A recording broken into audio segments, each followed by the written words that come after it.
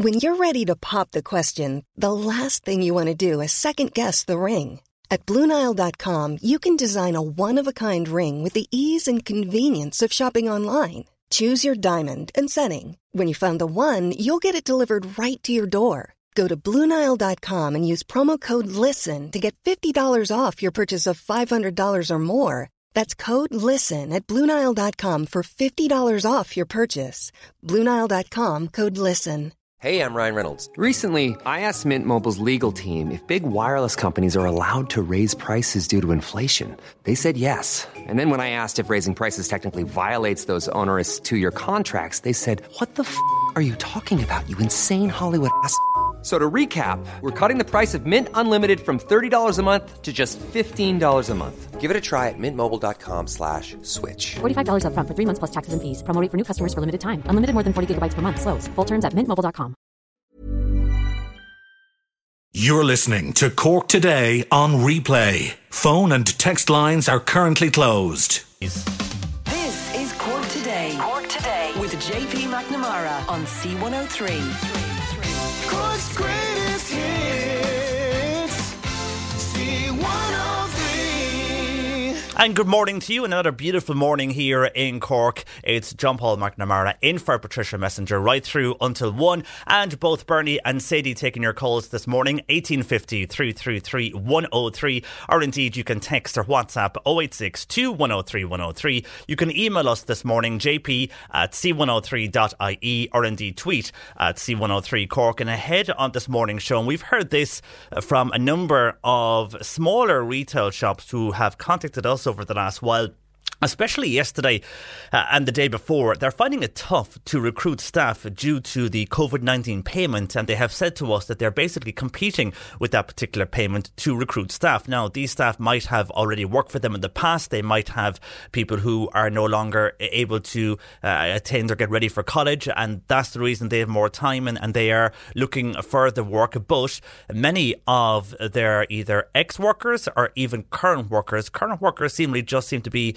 either leaving the role or not turning up to work because they're telling their employers, we can get this particular payment which pays us more than those shops do. They're struggling because not everybody is going along to do you're going to your big supermarket for your weekly shop, but if you just want a number of items, you're going to your local store, your corner shop, and they're finding it a lot busier than it usually would be. So that's why they're looking as well for more staff in their stores. Anyhow, we'll speak with Vincent Jennings. He's the Chief Executive of the Convenience Stores and Newsagents Association on that particular issue. There was a number of changes on this particular payment announced yesterday, and we'll get to those in a while as well. But just how indeed small stores are coping with this particular payment and the competition they're saying they're facing with COVID-19. $3.50 a week, it's a good sum of money.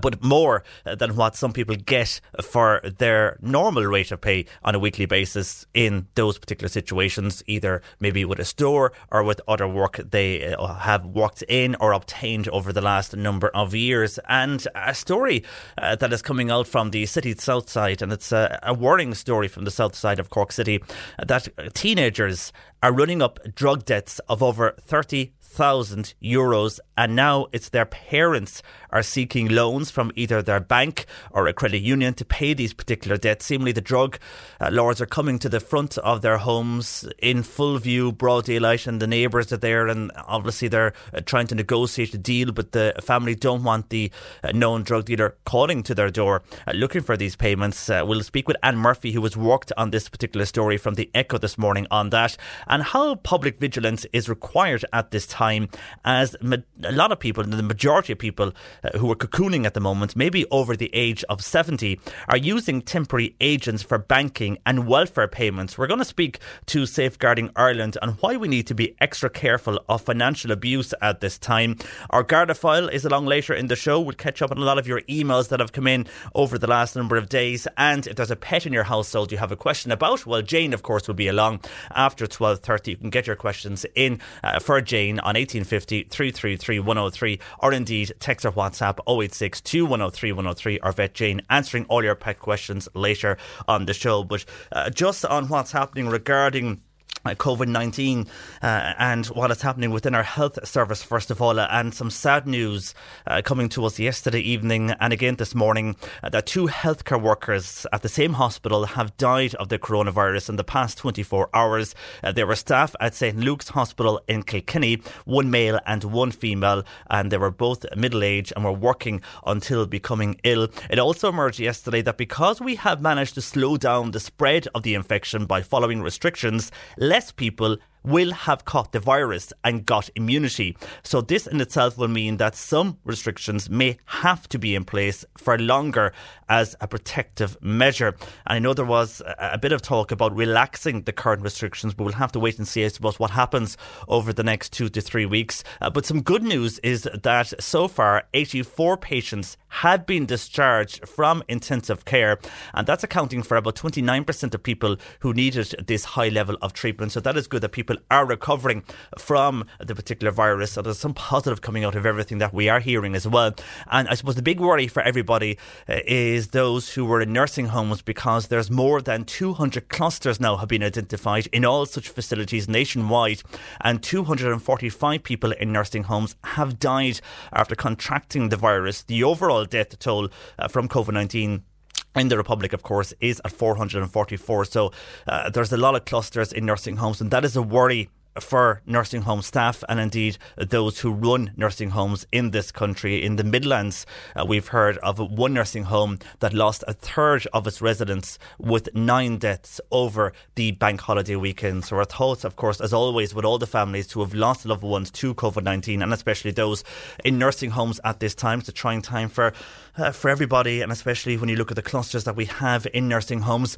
And on government formation, talks are still ongoing, but there's a potential cost of the promises being made at the moment by Fianna Fáil and Fine Gael in their coalition framework document, which has caused some concern among the both parliamentary parties. Leo Varadkar and Micheál Martin have won the backing of their parties to proceed, which will be a very historic agreement towards forming a government, despite, again, senior members of both parties having concerns. Here in Cork, members we've been told about anyhow, and their papers have reported, are Senator Jerry Buttimer and the Minister for Agriculture, Macroom's Michael Creed, having concerns on both parties coming together to form this coalition.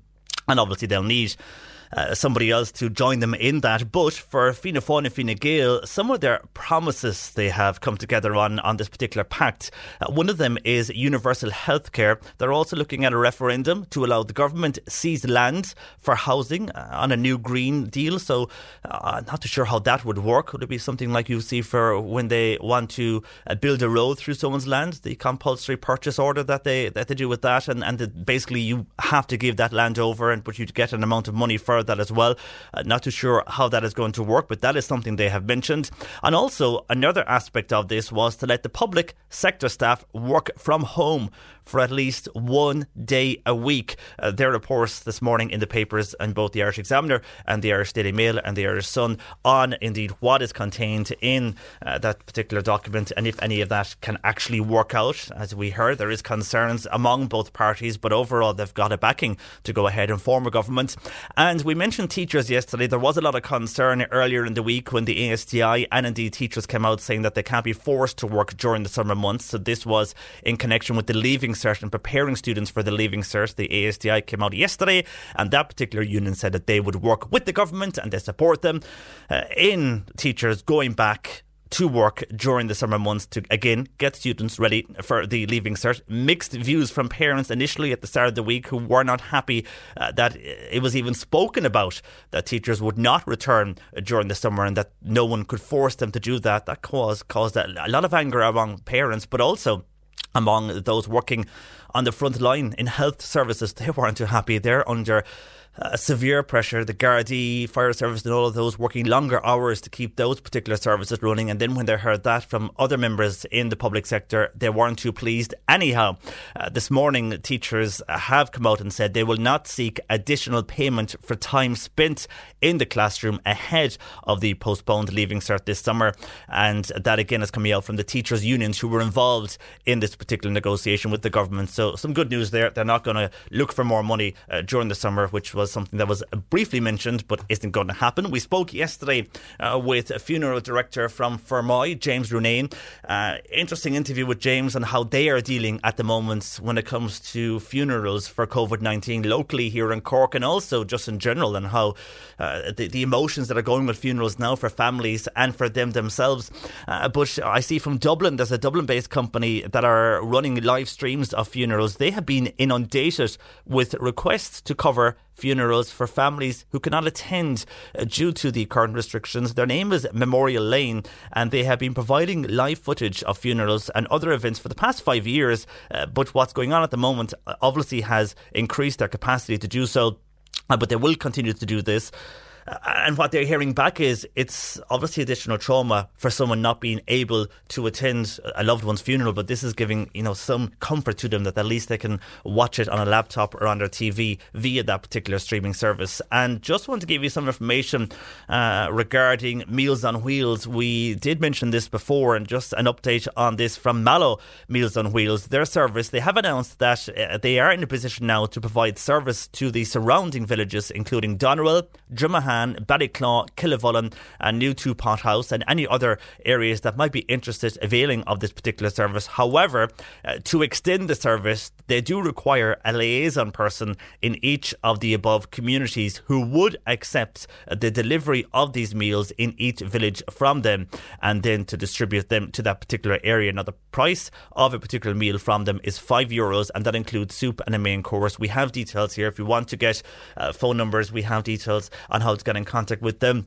A story I see this morning in the Southern Star, and I think this was one of the checkpoints for COVID-19, but this is how Gardaí, and it shows that they really were searching for this particular person. They found cocaine in the underpants of a person at a checkpoint in Bantry over the weekend, so it shows they're really going above and beyond to find what they can at those particular checkpoints, and more as well we'll get through across the course of the show, especially on the pandemic payments, and the COVID-19 payments seemingly is to cost the state up to €5 billion, and more on that in a while. But our lines are open. Your comments and calls are welcome to us this morning. You can call Bernie or Sadie 1850 333 103, or indeed text or WhatsApp 0862 103 103.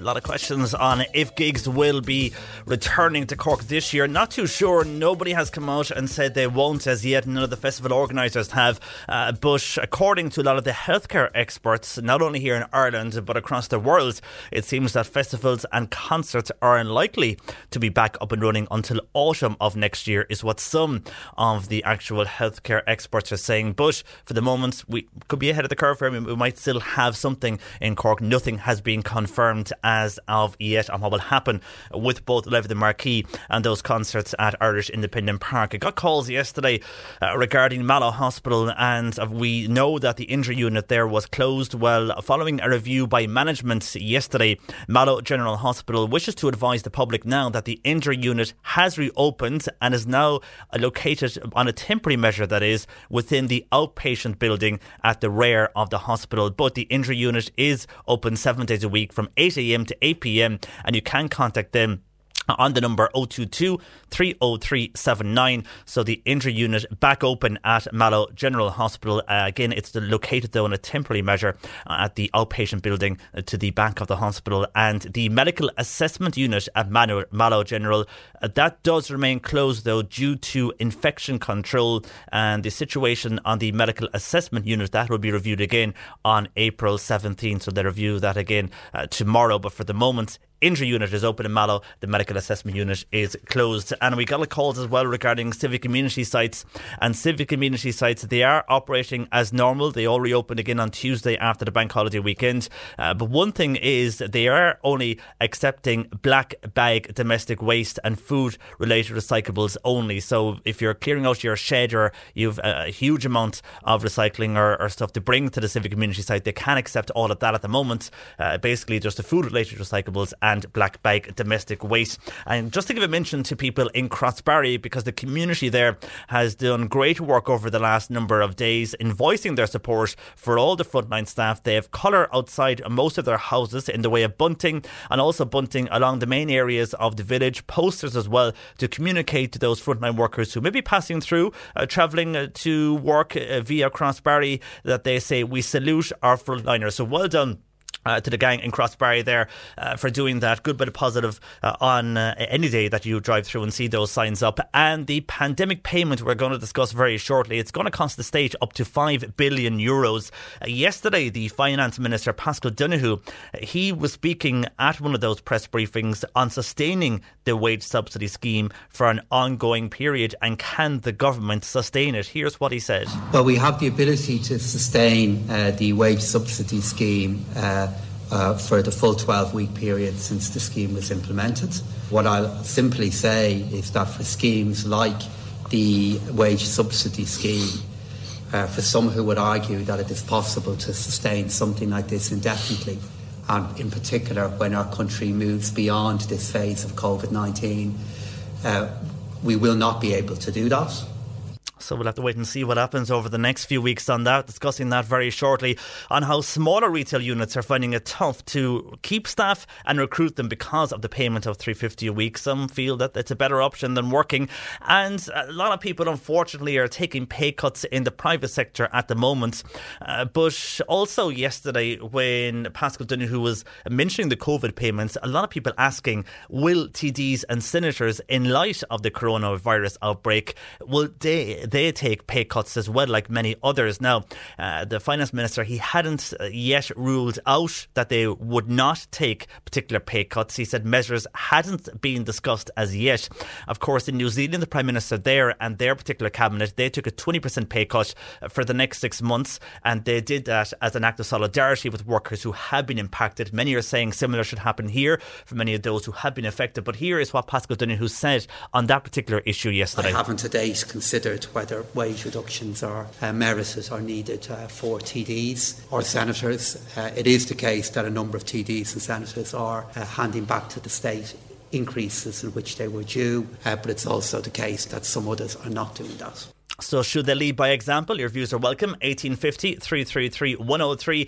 Either take pay cuts or cut back on staff there, like so many companies, private companies, are doing at the moment, letting staff go or taking pay cuts. Either options are being considered by so many, either letting staff and departments go or either having pay cuts. Should they lead by example? You can text on WhatsApp 0862 103 103. But we'll speak with Vincent Jennings next from the Convenience Stores and Newsagents Association and how their members are finding it tough to recruit or even keep staff at the moment.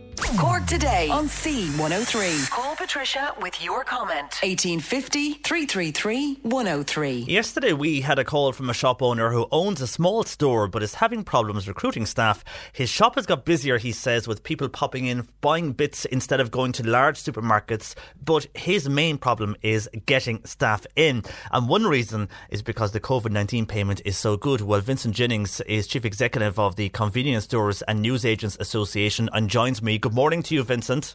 Good morning, John Paul. Have you similar stories from your members who have this or are in this situation? Yeah, just on one thing, I wouldn't say that the COVID payment of €350 is so good if you had been earning €500 a week and had lost your job.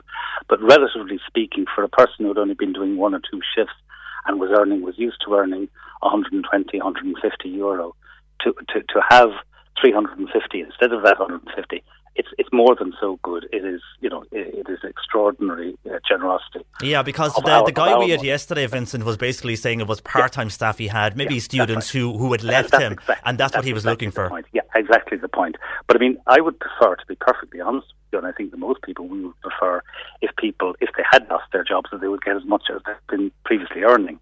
And that would be fair and equitable. But unfortunately, the situation is the state couldn't afford to do that, so it pitched a number of 350. But the trouble about that was that it was for everybody. So whether you were working one shift, two shifts, or 5 shifts, you were going to get €350. And for some people, they would continue to work because work was what kept them going. That's what they wanted to do. But for others, the temptation of earning or of receiving 350 was too large. They opted for that, and the state shouldn't allow that situation to develop. I mean, you could, of course, from a responsibility point of view, it is the person themselves who have done this, but the state should have actually anticipated that this could possibly happen and should have actually prevented it by looking for the employer's consent or assent that it was a genuine unemployment. What they should have done. Yeah, because I suppose at the time you can understand they had to do something to put measures in place, and they have admitted now that there is loopholes and people have found ways around this that they are looking into. So you can understand why they did it. But is there a situation as well, from what I've been reading in papers and online, that some, unfortunately, shop owners have had staff who basically just aren't turning up? That's right. This morning we had a contact from somebody in Tralee who said somebody who had expressed themselves perfectly happy just to do 10 hours a week. That's all they wanted to do, that's all they could do. Just walked out and gone on to benefit €350.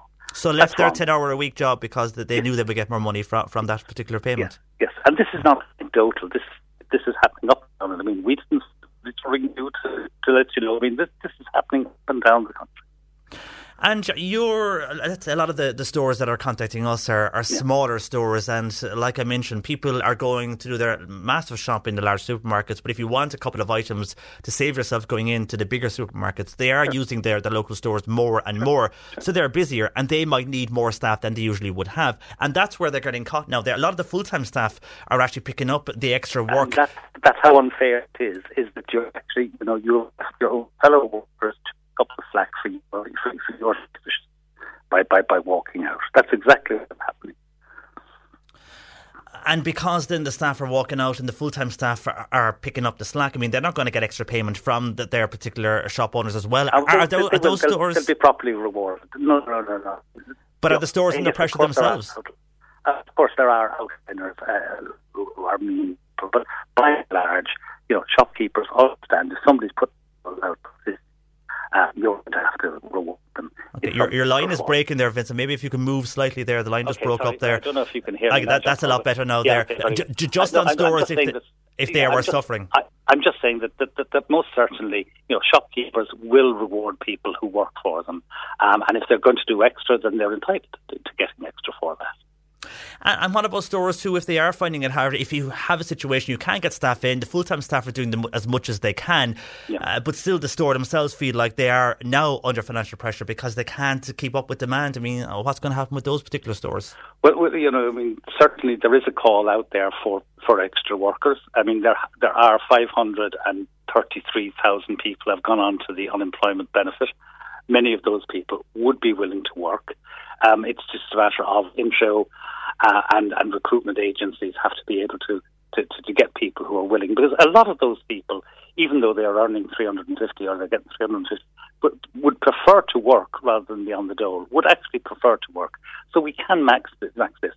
Furthermore, Paschal Donoghue's Minister of Finance's announcement yesterday with the temporary wage subsidy scheme, bringing that from 70 to 85, that will make an enormous difference as well. And hopefully, we have, by proving to the states that they were wrong in the way that they were doing things, and now that it brought in a solution, we'd like to think that this will actually change. And of course, they have warned people as well that if they have claimed this benefit incorrectly, that they will have to investigate those particular matters if people are doing that. So it might be a warning as well to people. Yeah, I know. I mean, the likelihood of them being caught, because they are really. The department have done an incredible job in a short space of time, and give them credit for that. But I don't expect that there will be too many people looking to investigate these matters, because it really is all hands to the pump at the moment in terms of processing applications for people, because these will be a small minority, and how can you actually justify spending resources looking at this? They should have prevented it. It's as simple as that, and now live with it and move on. Yeah, well, I suppose it's in that situation now. And for shops themselves, I mean, we mentioned how busier they are. How are your members coping at the moment now? Because a lot will find it busier. Yeah, it's a mixed bag, John Paul. I mean, a large percentage are doing better. A large percentage are doing worse. Somewhere in between, then there are another smaller group of people.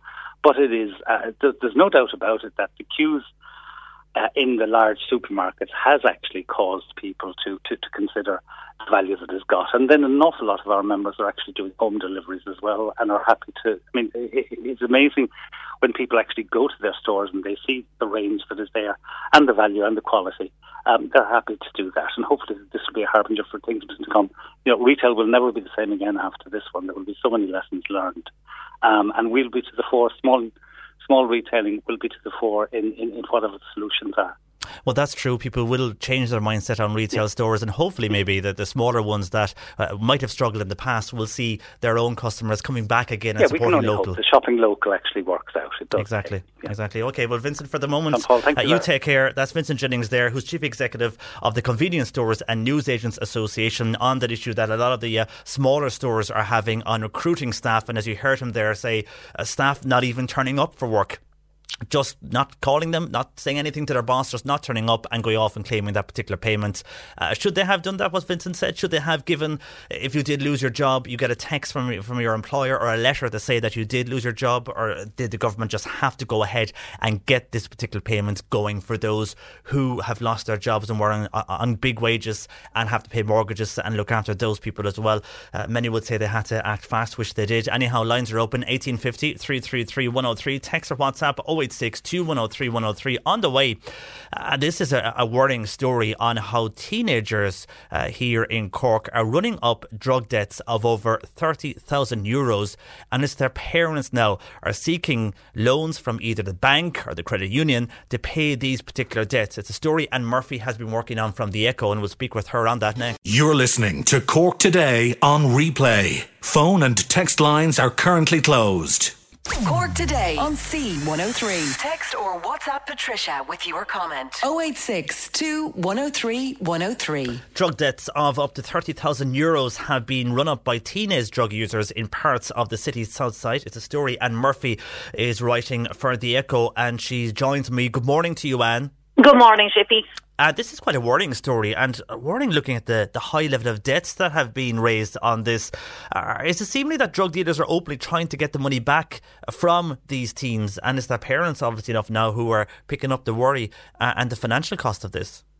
Yes, I've spoken with a number of concerned residents out in the area of the parts of the south side, and who are very concerned. They're saying that drug dealers are openly going to houses of drug users, intimidating parents into handing over large sums of money that has been run up by their teenage children. And in many cases, the parents are totally unaware of the vast extent of the debts that has been accumulated.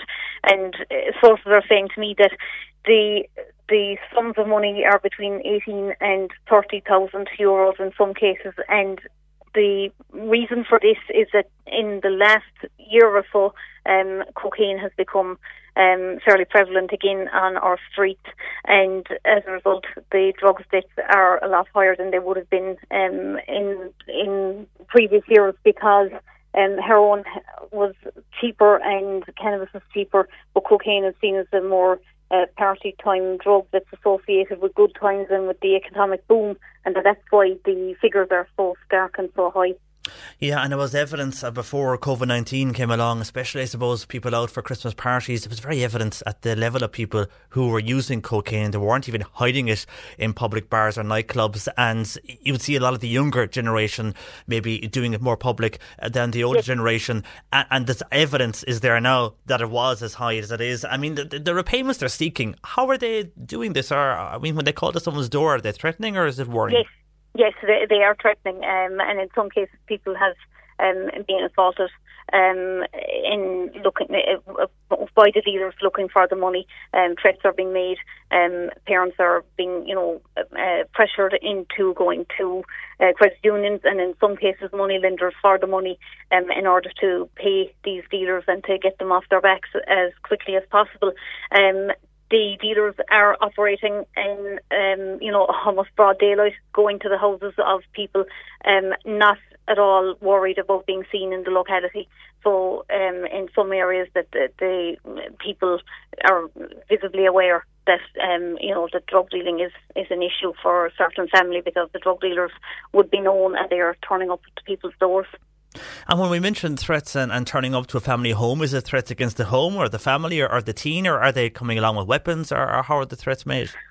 There was one recent case where there was weapons used, and that case has gone to court. There's been a number of cases, people being threatened with violence, the users themselves.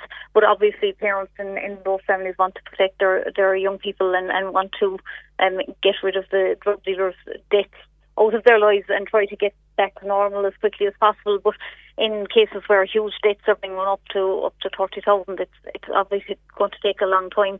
Of course. In some cases to pay off such debts. But you mentioned there that the party scene was evident at Christmas that cocaine was back, and in one recent story that we covered in the Echo, it seems that it's right across the board. It's not just young teenagers. I did a story about a number of people going away on a trip, and they were, a group of sports people, and 29 out of the 30 of them were planning to take cocaine while they were on the trip. And they had allocated one individual to secure the cocaine for the trip away. But Gardaí were wise to the fact, and the trip obviously didn't come off as well as the 29 had hoped. Yeah, you'd wonder with everything going on at the moment and with this current crisis, will that ease things, or will things go as mad as they are again when it comes to drugs? We saw that, I suppose, during the boom times, and it certainly was back as bad as the boom, if worse, I think, in the last few weeks before COVID-19 started. Very evident, I think, when people were out at Christmas. So it'll be interesting to see if this will continue as it is. I mean, for those who are living in these particular areas of the south side, in housing estates, neighbours, even brothers and sisters, I mean, the parents must be worried for those around them, because we've seen in other cities how there has been mistaken identities when it comes to either attacking a house, or worse still, even if there's gunshots fired. Mm-hmm. And I mean, you can see why the neighbours are worried about this. Absolutely. A lot of people are just very concerned that the drug dealers will take over their area. Over the last couple of days, even heroin seems to have been a big problem in Cork for quite a number of years, certainly over a decade. And in the last few days, there have been a number of incidents where heroin needles have been found in residential areas of the city. So it's not just cocaine is the issue, it's heroin as well. And we have a story this morning in the Echo where a 9-year-old boy picked up, he didn't pick up, he came across youth syringes and spoons associated with heroin use when he was running after his football yesterday. Yeah, I saw that, and it was at an idle house or somewhere where he came across them and brought them back to his dad. Yeah. God, that's a worry. Yeah. So it shows it's still evident among some sectors of society. And with this in mind, then, I mean, you say they're going to the credit unions, they're going to banks to try and get the money. Is there a fear as well that some drug dealers, because some parents might not be able to get that particular money from the credit union or banks, and maybe some will try money lenders but might not be successful for the big amounts, you could see a situation whereby you could have a young fella who was dabbling in drugs, going along and doing errands for these drug dealers, and he could end up in that particular circle. That is already happening apparently in parts of Cork as well. Yeah, unfortunately, people are doing that in order to fund or to circumvent the debts, and that's what they're doing is doing drug runs and pieces like that. But it's not as significant, I think, as it is in other parts of the country. Yeah, I mean, it's an underworld that a lot of people mightn't be aware of in Cork or in any town or any city, but it is there. And this is the evidence of it. Well, hopefully those parents who are trying to deal with this will get those drug dealers off their back, and hopefully their teens. I mean, the big thing here is that the teenagers haven't got hooked on drugs and that they'll learn from their responsibilities. Indeed. No, I know that at the moment there is the treatment centres have had a lot of people coming to them in the last year or so relating to cocaine in recent weeks because of the COVID-19 epidemic and pandemic even. The treatment centres are closed to new people coming into them, but they are stressing that they have got phone lines up and running to talk to people who are in the throes of addiction and are looking for help. Of course, because at the moment there will be problems going to those centres, so at least that's a positive that they can do that remotely. And yourself, with everything going on with yourself and obviously working the Echo, how are you guys doing there? We're doing good. We're working from home, all of us. We miss each other's company, but we're busy on WhatsApp and we're linking in with each other every day.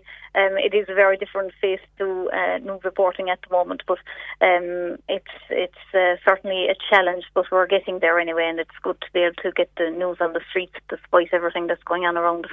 Exactly. Well, best of luck to you, Anne, and mind yourself with everything going on, and also well done on that particular drug story. It's good to get that highlight highlight it, and also for parents, as many of these parents weren't aware their teens were using drugs. Maybe it's no harm to have that conversation so you don't get a knocking at the door like those parents did for the moment. And thanks for joining us this morning on that. Thank you very much. Thank you. Anne Murphy there, a journalist with the Echo, on that story. Very worrying that teenagers here in Cork, especially these coming from the south side of the city, running up drug debts of over €30,000. And now the parents, many unfortunately going to money lenders, but some going to the banks and indeed credit unions to pay that back if they're lucky enough to get those loans. Anyhow, your calls are welcome. 1850 333 103. Bernie and Sadie taking your calls, or indeed text or WhatsApp 0862 103 103. Good morning to you. It's John Paul McNamara in for Patricia Messenger right through until 1 o'clock this afternoon. And if you want to get in contact with us with your calls and comments, you can do so.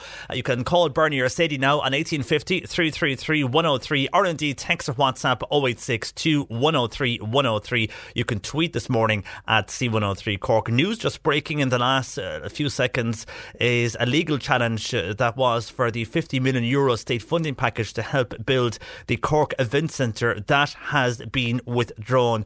We'll have more on that over the next few hours, but for the moment, that challenge that was set in place, it wasn't the funding for the funding package that was coming for the state on the Cork Event Centre. That particular legal challenge now has been withdrawn. We'll bring you more on that as we hear it across the morning. To your calls and comments though, first of all on government formation, and this is how Fianna Fáil and Fine Gael are in talks at the moment, and seemingly even though some party members have concerns, overall Leo Varadkar and Micheál Martin have won the backing of their parties to proceed on what is a very historic agreement towards forming a government. Two parties who would have been known as civil war parties never should have got on, and now they are talking and they could form a government. Anyhow, on this, texter here says that because there is so many concerns about this, I mentioned the Cork Fine Gaelers that are concerned, that being Senator Jerry Buttimer, and that is also Macroom's Minister for Agriculture Michael Creed. They're mentioned in the papers, and on that, texter here is saying, well, on the future government, they are proving that I think all of these parties belong to one rotten bloc, and if those particular Fine Gael TDs and senators like Jerry Buttimer you mentioned are showing concern, well then they can show that concern by leaving the party, or indeed just hunt with the hounds. I doubt it though that the Greens will throw their hat in the ring, and if the Greens do, well then I will never vote for them again. Says that particular texter. And Jim in East Cork has a concern with what is coming out from that particular pact from both Fine Gael and Fianna Fáil. They have a number of policies they revealed slowly.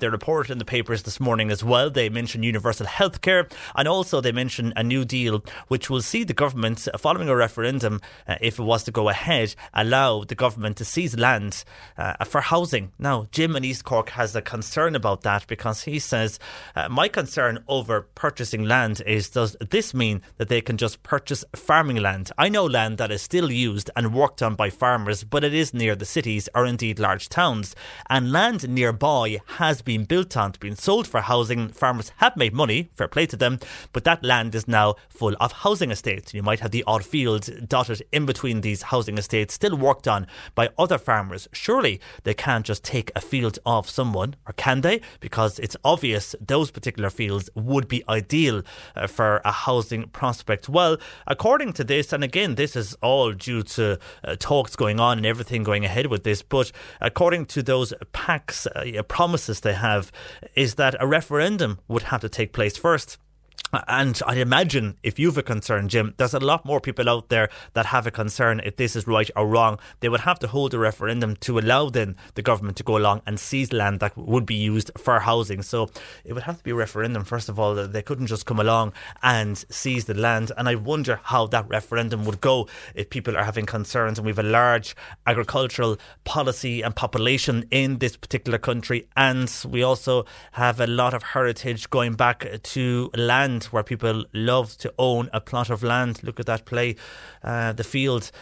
So with all of that in mind, Would it go through? It's hard to know. Anyhow, Jim, thank you for your call to 1850 333 103 on the government and pay cuts. No mention yet that they will receive pay cuts, but it is being something that has been looked at. Pascal Donoghue did mention yesterday, but no talks of pay cuts yet for the government. A lot of people saying now that they should take pay cuts in line with other private sector workers, or then cut back on those within Leinster House, like again other private companies have do. They've either made a pay cut or they have cut staff or reduced operations, is what many have done. Others feel now that the TDs of this country should follow on and lead by example. Heidi says, my thoughts on pay cuts for TDs: I think they should have or take a pay cut, as most working from home are not only on their salary, they are on much greater than most people. So it would be good if they did show that they understand how hard it is for us all, says Heidi. And while Tom in Fermoy says the government should lead by example, because Leah is getting paid more than Trump and we are only a small nation. There are a lot of poor people already out there, and this will mean there'll be plenty more after this particular crisis. On the payment, the COVID-19 payment, and how so many small retail stores are finding it hard now, first of all, to keep staff. We heard earlier from Vincent Jennings of the convenience and newsagents outlets that basically you have staff just not turning up to work. They're just refusing to come to work, and what's happening is that they're not telling their bosses. They're going along and claiming this payment, because for part-time workers they're getting paid more from the COVID payment than they would from their employer. And text or somebody on WhatsApp saying, should the social welfare, should they have contacted the employer first to confirm if they had work for them or not before they paid out the $350 so easily? Well, I suppose you would say yes, they should, but because of the current times, and this had to be rushed in, so the majority of people that maybe need this particular payment, who had well-paid jobs, who have to pay mortgages, they needed that particular payment fast to keep a roof over their heads and to keep their payments going back for mortgages, even though some of them can freeze their mortgages. But outside of that, you still have to pay for food, pay for extra bits and bobs around the house for your children. Some companies are very good. Some utility companies have been really good to people. Others are still working on what they can do for their customers, and banks are willing to negotiate on mortgages, but you still need money coming in for that weekly shop. So while some people who were earning 500, 600, 700 euros a week, yes, 350 was a knockback for them, but still it is able for them to keep their household going. For others it was an increase. So how would they work it out? Yeah, should they have done that? Probably should have, but then there's a lot of should have, would haves, and that could have delayed this particular payment getting going through. That's not to say, as was alluded to yesterday, that after all this is over, they will be reviewing on who got the payment. That's something that could happen later down the line, but we'll have to wait and see on that. Also on people who want to work, Frank is in Castletown Roach, and he says young people who are aged between 16 and 17 who want to get a W licence to drive vehicles, and I presume this is maybe agricultural vehicles, cannot do so because the theory tests and the offices are closed, that they are off school, they cannot get to work, and they could work on farms or in some type of garden centres with this particular licence, says Frank, but they're unable to obtain that particular licence. And outside of that, on the issue we spoke about with Anne Murphy from the Echo on drugs, and the issue whereby we are, from that story, seeing parents now paying large amounts of money to drug dealers because their sons or daughters have been using drugs and owe these drug dealers between 18,000 and 30,000 euro, a large amount of money. And drug dealers openly going to the doors of these people, and neighbours now are worried because neighbours are aware who these people are, and we've heard so many stories of mistaken identity. This is the last thing the neighbours want happening in their particular housing estate or in their particular neighbourhood. And I mentioned there that story that Anne was writing was from sources she had on the city's south side. And Michael on WhatsApp is saying you don't have to go into the cities to see all these drug going on and drug dealers calling to parents' front doors demanding money that their children owe them for drugs. It's right across the countryside. Especially parents here will pay up rather than neighbours see them or their children being associated with drugs. So parents, regardless of what has been said, they're just paying up because they don't want to look bad in front of the neighbours, which is a big thing in more rural areas than urban maybe. Anyhow, Michael, thank you for your WhatsApp on that. And this is a person querying what's happening at the moment regarding the restrictions and what will happen to her workplace. Here's the WhatsApp. First of all, she says, I got a call from my boss yesterday saying that the factory will be closed until the 5th of May, and he said that we should be back to work after that. So will it be up to them to say when we go back to work, or will it be up to the government to say when it will be safe to go back to work? Well, I presume your boss is going on the current restrictions and feeling that with everything going on that they will wait until May the 5th and see what happens with the particular restrictions. Or, like most companies are doing, they're, depending on what you work at, they're offering you to work at home, or else they're laying people off and they're getting the COVID payment. I'm not too sure what way your boss is working it. If he's going on the current restrictions, that could mean you could be back to work after the 5th of May if they slowly lift restrictions for different things that they're saying they might do. Then again, they might not. As I said, every day it changes, and we'll have to wait and see what happens over the next number of weeks. But it's really a question maybe for your boss if he's going on the government line, or is it a company policy that they'll wait and see what happens on that particular day, and they'll see how the government are getting on, how figures are going, what the cases of COVID-19 are like in this country. They may be waiting to see. So it could be, most of them are company decisions, but they could be waiting to see what the government does. But I'm not too sure what type of industry you're working in. But I would say that it will be your boss, first of all, will be telling you when you go back to work over than you hearing it from the government. Your boss will make that call for you, especially if it's a private company. And something else that is coming up a lot on our show, and we've had a number of healthcare workers raise this, from nurses to doctors to porters or whoever they are working within our hospitals. And I have a text here from a person who was out doing her shop yesterday, and now, she's saying she thought the store she was in, or most stores, allowed from, let's say, 9 to 11 shopping just for the elderly or vulnerable. Well, every store has their own time frame. So maybe one store has that. Another store might say it's from 7 a.m. to 9 a.m. and another store might say it's from midday to 3. Every store really has their own time for that. It's not a generic. I've seen different stores with different times. So I'm not too sure is that the exact time for that particular shop. But anyhow, she said she was frightened by seeing 2 healthcare staff dressed in their uniforms and they doing their shopping. Yeah, they had their aprons and masks on them, but they were doing their shopping. No, they're very right. They need to do their shopping as well. They're going to work every day. They need to come home and shop. And the only chance, especially if they're shopping at that hour of the morning, I can only assume they were on the night shift and they were coming back from work, popping into the shop to get stuff for their household. They may have young children. They have a family at home, and they said they will shop for them before they go back, unload the shopping and get a few hours kip before they're up again later in the day to go off and head into hospital to work on a 12-hour shift overnight. Usually maybe it's 8 to 8 or 7 to 8 or whatever. Nowadays the longer hours they are putting in because of what is happening. But that's your view on it, and you didn't like to see them there in their uniform from the hospital. The other view of this is from hospital workers that are in contact with us who say, can people who see us out and about in our uniforms as we leave the hospital or pop into shops to get food for our home, for ourselves and for our family, can they not look at us or try to avoid us as if we have the plague? We are doing the best we can while working in hospital situations. We leave the hospitals. We do look after everything hygiene-wise when we leave the hospital. Most of us are wearing extra clothing over our uniforms anyway.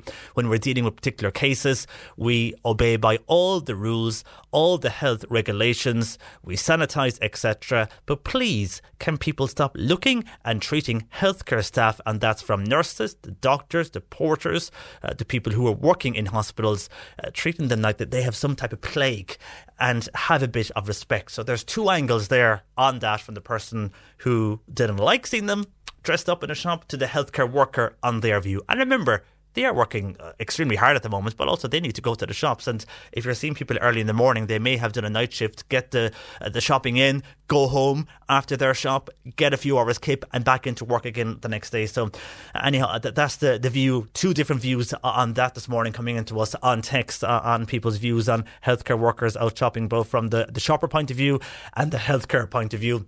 Your views are welcome on that. 1850 333 103. And a listener in Tyrrelton, which is near Macroom, they are appealing for lorries who may be carrying loads of logs, forestry lorries, I suppose.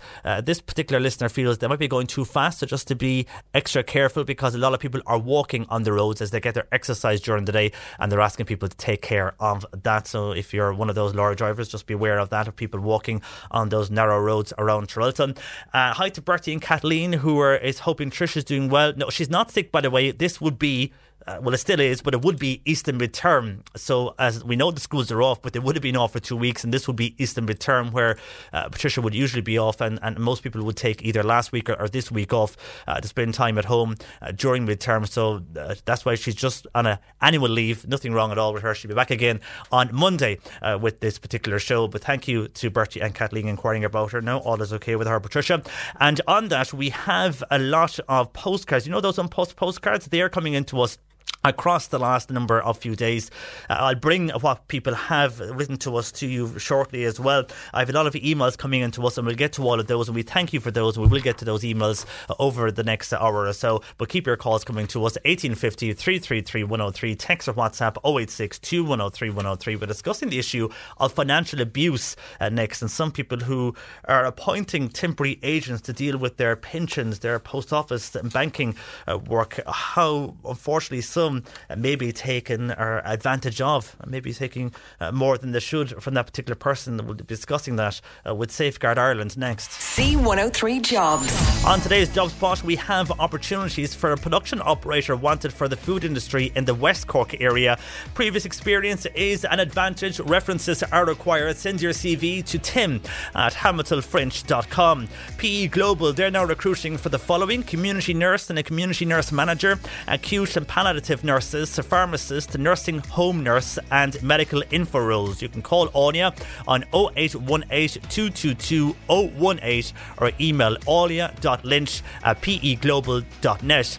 And cleaners are wanted for an immediate start in the Mallow, Bantry and Castle Island area. 4 hours per evening from 8 to midnight, 5 days a week. You can contact 087 314 4149 for further details. You get these jobs and more right now, though, on c103.ie/jobs. Cork Today on C103. Call Patricia with your comment. 1850 333 103. Safeguard Ireland, they are highlighting the need for public vigilance to guard against increased financial abuse during this COVID-19 crisis. Imagine the softest sheets you've ever felt. Now imagine them getting even softer over time. That's what you'll feel with Boll & Branch's organic cotton sheets. In a recent customer survey, 96% replied that Boll & Branch sheets get softer with every wash. Start getting your best night's sleep in these sheets that get softer and softer for years to come. Try their sheets with a 30-night guarantee. Plus, get 15% off your first order at bollandbranch.com. Code BUTTERY. Exclusions apply. See site for details. When you're ready to pop the question, the last thing you want to do is second-guess the ring. At BlueNile.com, you can design a one-of-a-kind ring with the ease and convenience of shopping online. Choose your diamond and setting. When you find the one, you'll get it delivered right to your door. Go to BlueNile.com and use promo code LISTEN to get $50 off your purchase of $500 or more. That's code LISTEN at BlueNile.com for $50 off your purchase. BlueNile.com, code LISTEN. Ryan Reynolds here from Mint Mobile. With the price of just about everything going up during inflation, we thought we'd bring our prices down. So to help us, we brought in a reverse auctioneer, which is apparently a thing. Mint Mobile Unlimited Premium Wireless. How to get 30, 30, bit to get 30, bit to get 20, 20, 20, bit to get 20, 20, bit to get 15, 15, 15, 15, just $15 a month? Sold! Give it a try at mintmobile.com/switch. $45 up front for 3 months plus taxes and fees. Promo rate for new customers for limited time. Unlimited more than 40 gigabytes per month. Slows full terms at mintmobile.com.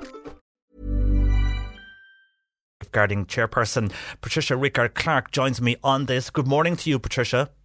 Good morning, John Paul. And thanks for joining us. I suppose it's important everyone obeys the restrictions at this time, and that's why people are staying at home. But there is people who do have to appoint temporary agents during this particular crisis for their financial business. And I'm sure the majority will be fine, but people need to be vigilant that those that are doing the business, for maybe those cocooning over 70, are not taking advantage. Indeed, and I emphasise, of course, that it is important that those who need to stay at home are at home. So a number of those people are people over 70 who would normally go out and collect their pension on a weekly basis, socialise, have their cup of coffee, do their shopping and all of that. And the government now, the Department of Social Protection, has put in place the facility for those people who are now have to cocoon to appoint a person who is called a temporary agent to perhaps collect their pension on their behalf. And banks have also put in place temporary arrangements. So obviously in Ireland, well, first of all to say in Ireland that we have a high level of financial abuse.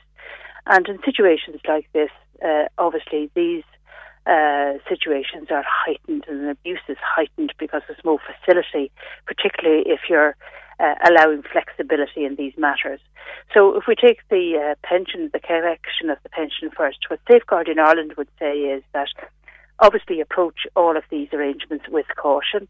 And if a person has a bank account, what Safeguarding Ireland would be saying is that in the first place, examine whether you can arrange with with the department to transfer your pension directly into your bank account, so you have full control and you know what's going in, and then you can arrange to make your payments out of your bank account.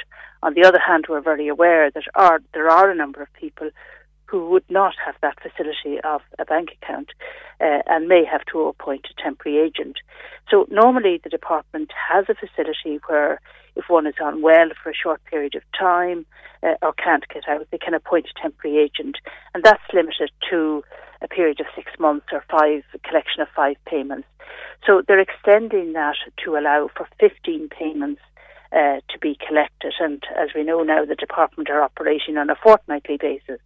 So a number of issues arise in that. First of all, one must appoint somebody to act as their agent. When appointing that person, we would say really important to select a person that you can really trust. Unfortunately, again, the statistics will show that the highest level of abuse is perpetrated by a family member. So, of course, one can appoint a family member as a temporary agent, but just think, who is the person you're appointing? Are they suitable? Are they really trustworthy? Second thing is that you must give your PPS card to the person you're appointing each time they're collecting your pension. And again, we would say, if you give that card, make sure you get it back straight away. You find out from the person who you have appointed when they're going to collect your pension, when you should expect to receive it. And again, you might say to the person you've appointed, look, when you collect my pension, would you do some shopping for me? Again, we would say really important both for the safeguarding of the agent themselves and indeed the pensioner, that there's full accountability, one gets a receipt. But coming back then, if you can at all possible arrange for the pension to be transferred to your bank account, then perhaps rather than cash transactions or cash being passed in hands, you could arrange to ring your local shop supplier or your pharmacy, arrange to pay by card, and then ask somebody to collect your goods for you.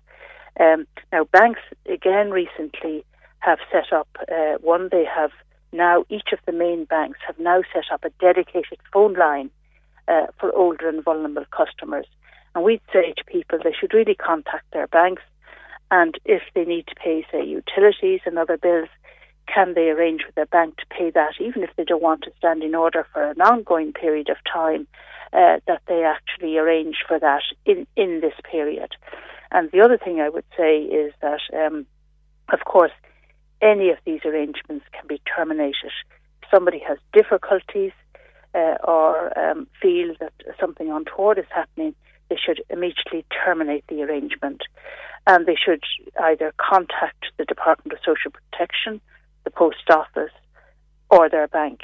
The other thing is, in appointing that agent, make sure that you're not being coerced into appointing a particular person, that you voluntarily appoint that, but keep control over your monies, keep control over your pension and the amounts and whatever. and insofar as possible, if you have bank accounts, to make use of that bank account.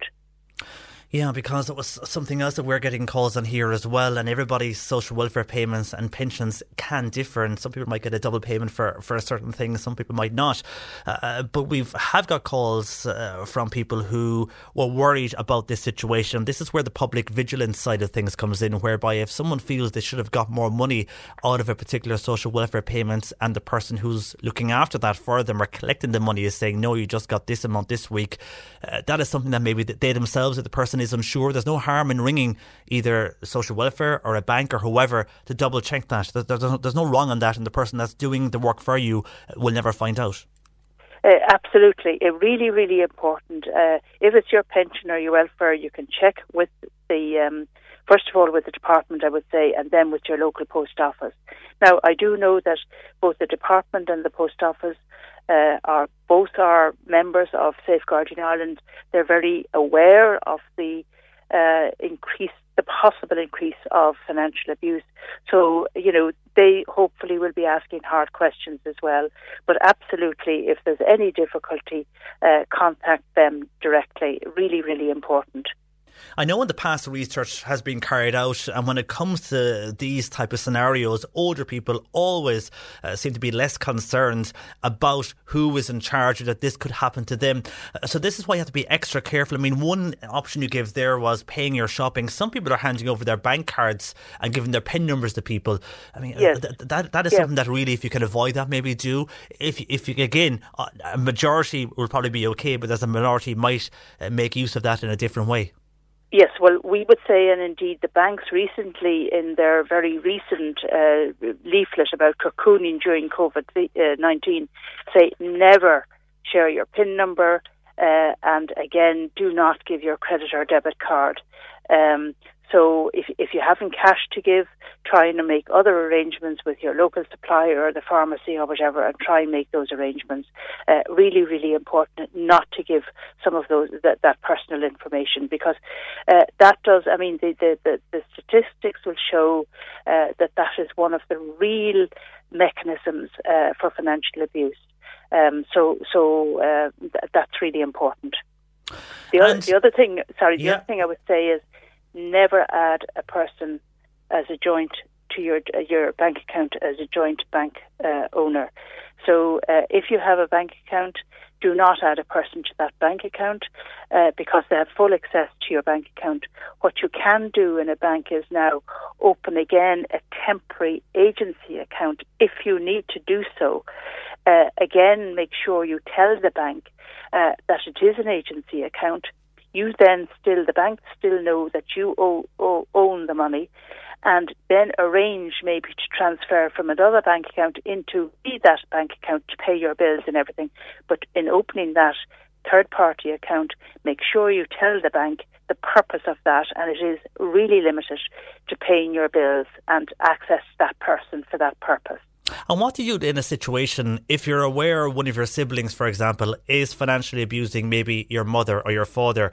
You don't want to upset them. I mean, do you confront the situation head on? Obviously, you need your proof first. But for a situation in a time where everybody's worried and there might be anxiety in families, and you want to raise this, what's the best way of going about that if you're nearly 100% sure and you have the proof that this is happening? Well, if you have the proof that it's happening, that is theft. It's a crime. You should contact the Gardaí. Now, the Gardaí, again, are good at not jumping into, conclusion, but making discreet inquiries and maybe visiting and talking to people and finding out. If it's in relation to your state payment, contact the Department of Social Protection, because, again, they can put other arrangements in place to help you with that. But it is really important that people do call it out when they see it. The other aspect, what one might do, is to contact one of the HSE safeguarding and protection teams. There are 9 teams around the country. Again, details of those are on Safeguarding Ireland's website, and contact one of those teams who can again come to the assistance of the person, or tap into somebody like Sage Advocacy for older people. just coming back to a point that you made earlier, I think is really an important point. You said people aren't aware. Safeguarding Ireland did a survey there about November, December last, and we did it with Banking and Payments Federation. And we discovered, well, not that we discovered it, we knew already, but we were just reassessing the situation, that over the financial abuse over the population from 18 upwards is around over 20%. Now, if you take older people and look at the HSE figures, that figure increases to over 25% if you're over 65. It increases to over 30% if you're over 80. But the telling point in that survey that we did was, and indeed other surveys, was that over 40%, a large proportion of older people, do not think they will ever experience financial abuse. And yet all the figures point that there are very high levels of financial abuse. So older people tend to think they can trust people, that people will do what they say they will do and whatever. So really, it's an awful thing, but we have to be really cautious about who are asking to assist us. And there are huge numbers of fantastic family members and fantastic supporters out there. But unfortunately, there's a large group that actually do abuse. And also in this country, we have a culture to think we can make decisions on behalf of older people, even when they have capacity. Which we can't unless we have legal authority to, like being formally appointed under one of these arrangements or being formally appointed under an enduring power of attorney. We as a family member do not have the authority to transact business or give consent or to manage a person's money, and we must realise that. Okay, and as you say, it's unfortunate that people do act in that way, but some can, and it's good to be vigilant in those particular situations. For the moment, Patricia, thank you for that, and thank you for the advice this morning for those who might find themselves in that situation. Patricia Ricard-Clark from Safeguarding Ireland, she's chairperson, and if you want more information, you can get that on their websites, safeguardingireland.org, and also on this particular website. And again, if you have access to the web, or maybe if you want someone to look this up for you, if you're not too sure how the whole thing works, you can go to safeguardyourmoney.ie, and we have those details here as well, and we can pass them on to you. 1850 333 103, our lines are open, or indeed you can text or WhatsApp 086 2103 103. We'll check in on the latest crimes and scams affecting the Cork area next on our Garda File. You're listening to Cork Today on replay. Phone and text lines are currently closed. Cork Today on C103. Text or WhatsApp Patricia with your comment. 0862 103 103. And time for this week's Garda File. I'm joined by Sergeant John Kelly from Fermoy Garda Station. Good morning to you, John. Good morning, John Paul. And what we are seeing, and I'm sure you were as well from stats around the country, crime is low, and I suppose the checkpoints that have been going on, especially over the weekend, it might be deterring criminals from carrying out their work over the last week or so. Well, that would appear to be the case, John Paul, because, I mean, the last week we haven't had a burglary across the whole division of Cork North. So when you consider that goes from Rockchapel across there to Kilbehenny, so from Kerry across to County Limerick down to meet Blackwater in Youghal and down to Cove in that area, like that's a huge area, you know. So obviously the checkpoints are having a major effect. The fact that there's very little traffic on the road, and what traffic it is, I suppose it's like a filter. Those checkpoints are able to screen it a lot easier, you know. But I suppose just because the physical crime kind of has stopped, we do see that the online crime.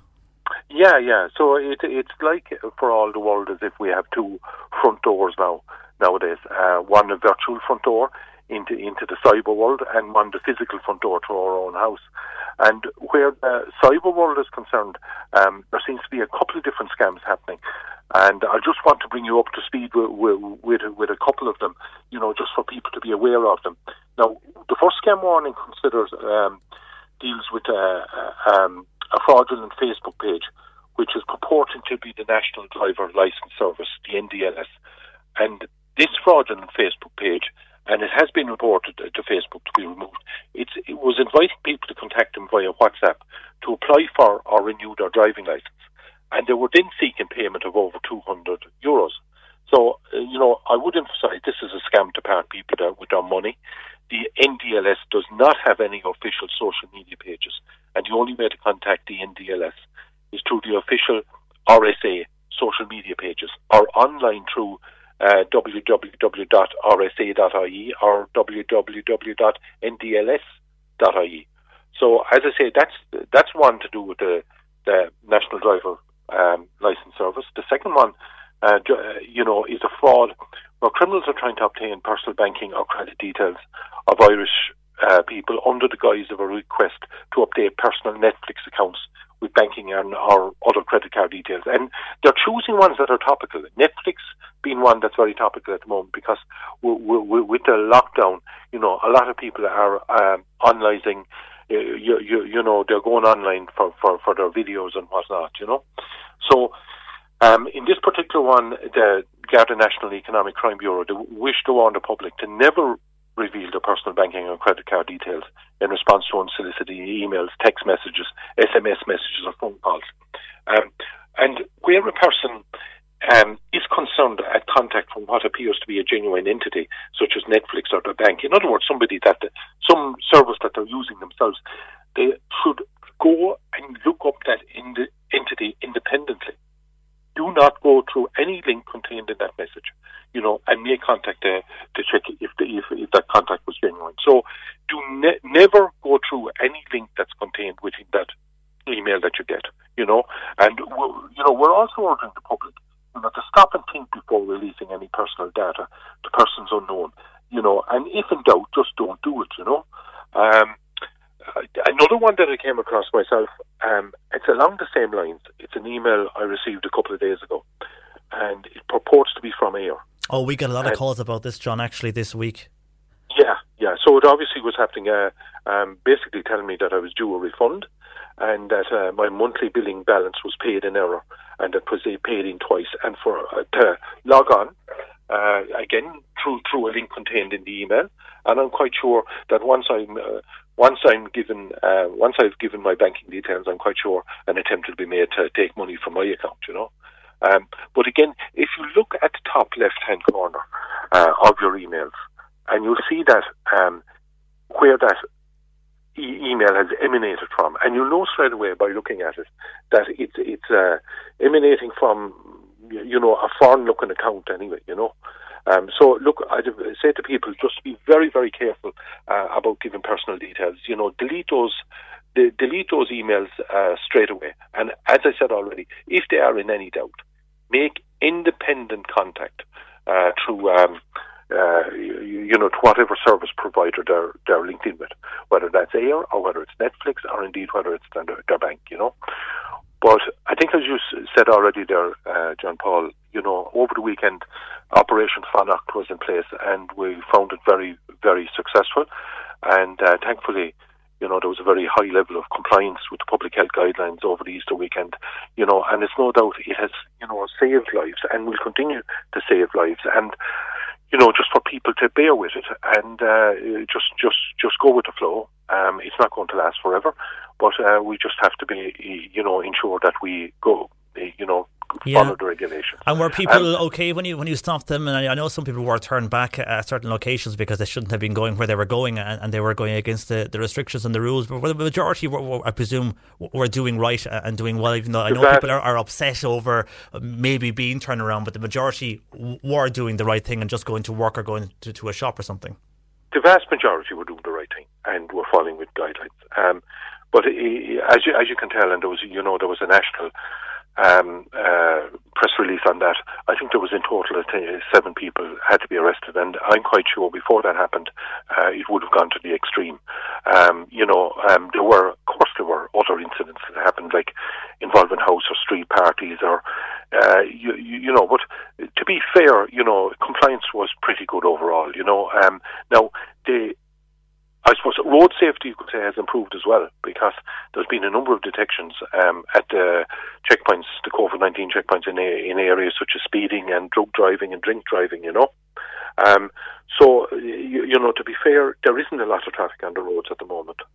Just a word before I finish, John Paul, and could I just emphasise for people to take their news, to to take any warnings in that from respected news sources like C103, like the National Radio, like our RTE and News Talk Today and FM and everything like that. And don't be just going into the old thing of it. There was always said in Ireland, the old saying, Dúirt ban lum go dúirt ban lé. A woman told me that a woman told her, and that has been happening with a lot of those social media messages and Facebook. If it hasn't been, if it hasn't been reported on national media or the regional radio, or indeed on respected publications, the Examiner, the Corkman, the Avondhu, all those, it's really do not believe. Yeah, that's a good point, because anybody can write anything on Facebook. Unfortunately, it's not regulated, whereas those other sources you mentioned, like radio, papers, TV, they are regulated, and anything that is said has to be answered for by the regulator, where, again, unfortunately, Facebook is not, and that's something that has still been looked at. For the moment, John, I suppose for people out there, be aware of those scams that continue online, and keep an eye on your emails and watch where they come from, so you're not caught out on those. And you mind yourself, John, in the meantime, and thanks for joining us. Thank you, John Paul. Take care. Sergeant John Kelly from my Garda station with this week's Crime File. We had two texts earlier, one from a healthcare worker, one from a person who was in a supermarket who saw a healthcare worker with a uniform on. She wasn't happy that the healthcare worker was wearing her uniform in the supermarket. We gave both sides of the story, the supermarket shopper and the healthcare worker. We've got a big reaction to that. We're bringing you those calls and comments as well after midday, along with a lot of emails into the show on different topics. So keep your calls coming to us, to both Bernie and Sadie, 1850 333 103. Indeed, you can always tweet us at C103 Cork, or send us a message on Facebook via Messenger to at C103 Cork. But for the moment, a nice afternoon here in Cork. Our lines are open. Your pet questions are welcome. Jane Pickett of the Islandwood Veterinary Hospital in Newmarket joins us after 12:30, answering all your pet questions, some coming in, so get them into us on 1850 333 103. Bernie and Sadie taking your calls, or indeed you can always text or WhatsApp to ourselves here in studio, 086 103 103 on phone, or indeed on text or WhatsApp. You can email as well if you wish, jp at c103.ie. And a lot of calls and comments in this is in relation to the call earlier from a person who was in a supermarket, and she basically saw a health worker in the supermarket wearing her uniform, and she wasn't in favour of that, and she left the supermarket. And then we had the healthcare side of it, why indeed they will be leaving their role on the night shift, running into the shop to get a few bits and pieces to bring back to the family food wise, while they get a few hours sleep to go back again into the hospital for another night shift. So we had both sides of that. Just hear some comments in regarding that particular situation, that we had two calls in, where we had a text in anyhow, and then we had the health worker side of things. First of all, on that, Anne says, that listener who was on about the healthcare workers who were going shopping in their uniform, I think is right, because that should not be allowed, as they could bring any virus or just any infection out of the hospital, and also bring it into the hospital, or any indeed infection that might be out there in the community. So, as they are doing great work in the hospitals at the moment, people are just scared, and healthcare workers should not be taking any notice of the people who may be running away, though, and avoiding them in public scenarios, as they are doing great work, but then need to be mindful of going into shops with uniforms, says Anne on WhatsApp. Dennis is asking, is there changing rooms in hospitals? I presume there is, in depending on what hospital you are working in. And Anne is a nurse, and in relation, she says, to frontline staff uniforms, staff, says Anne, should remove their uniforms before they leave the hospital. It's HICWA guidelines, and they should wash their uniform at 60 degrees, says Anne, who says she is a nurse. On that, Tim in Youghal says, on health workers wearing uniforms while shopping, please give them a break. In the name of God, they are trying to do their work, save lives, care for their families, and live. If seeing a person in a health uniform makes you that concerned and that fearful, then perhaps you should not be out in public yourself. These people that are wearing these uniforms are our heroes. They are the ones who are now paying for social welfare, etc. So let's get on with it and not be critical of these people. They, the people, know how to sanitize and are very much aware of procedures and uniform protocol within their workplaces, says Tim on text to 0862 103 103. Tom in Rathcormac is saying that the man or the woman who rang up complaining about the particular nurses in shopping in their uniform should have stayed at home themselves. Those nurses are entitled to shop like the rest of us. He wouldn't be looking down his nose at them if he was lying on a hospital bed now, would he or she, says Tom in Rathcormac. And staying with that, more calls who are supportive of the nurses and feel at this time we need to support our nurses and stop criticising anybody. Doctors, nurses, supporters who work in the healthcare situation. The public shouldn't be looking at them as if they're carriers of the virus, but instead we should be supporting them. And if you do see them in shops, smile and nod. If you keep your distance, there's no fear you'll catch anything, but don't be running away from them or making unnecessary comments like that person did, says Jim on text to 0862 103 103. On the government, something totally different. And the government and their issue, if they should take pay cuts and follow what is happening in a lot of private sector companies, or indeed cut back in areas within Leinster House, something as well that is happening in private companies. Nancy in Bantry says that politicians would take pay cuts and stop wasting money on unnecessary things. The country may not then be in so much debt. Another texter here, Joe, saying the people of this country voted for change. And when we look at what is happening this morning with Fine Gael and Fianna Fáil forming this particular pact to form a new government, I think we just need to get rid of them. Another election, they're all doing this at the moment now. The virus, says Joe, he thinks the virus, they're using that for their own gain, says Joe on text. While no name on this one, but this person says, how dare you have Fine Gael and Fianna Fáil with Leo and Micheál deny the Irish people their democratic rights? The people said no to both of those parties, but the arrogance still knows no bounds, feels that particular person. People may disagree on that depending on where you look at the result. I suppose you did have other parties who got a large turnout as well, but then you have the likes of Sinn Féin, who you have Fine Gael and Fianna Fáil have said they won't go into power with Sinn Féin. And Sinn Féin would need some large party to enter into power. So that's where Sinn Féin are caught, if that's what you were getting at with that particular text. Sinn Féin, I'm sure, would want to go into power, but they need people to go into power with them.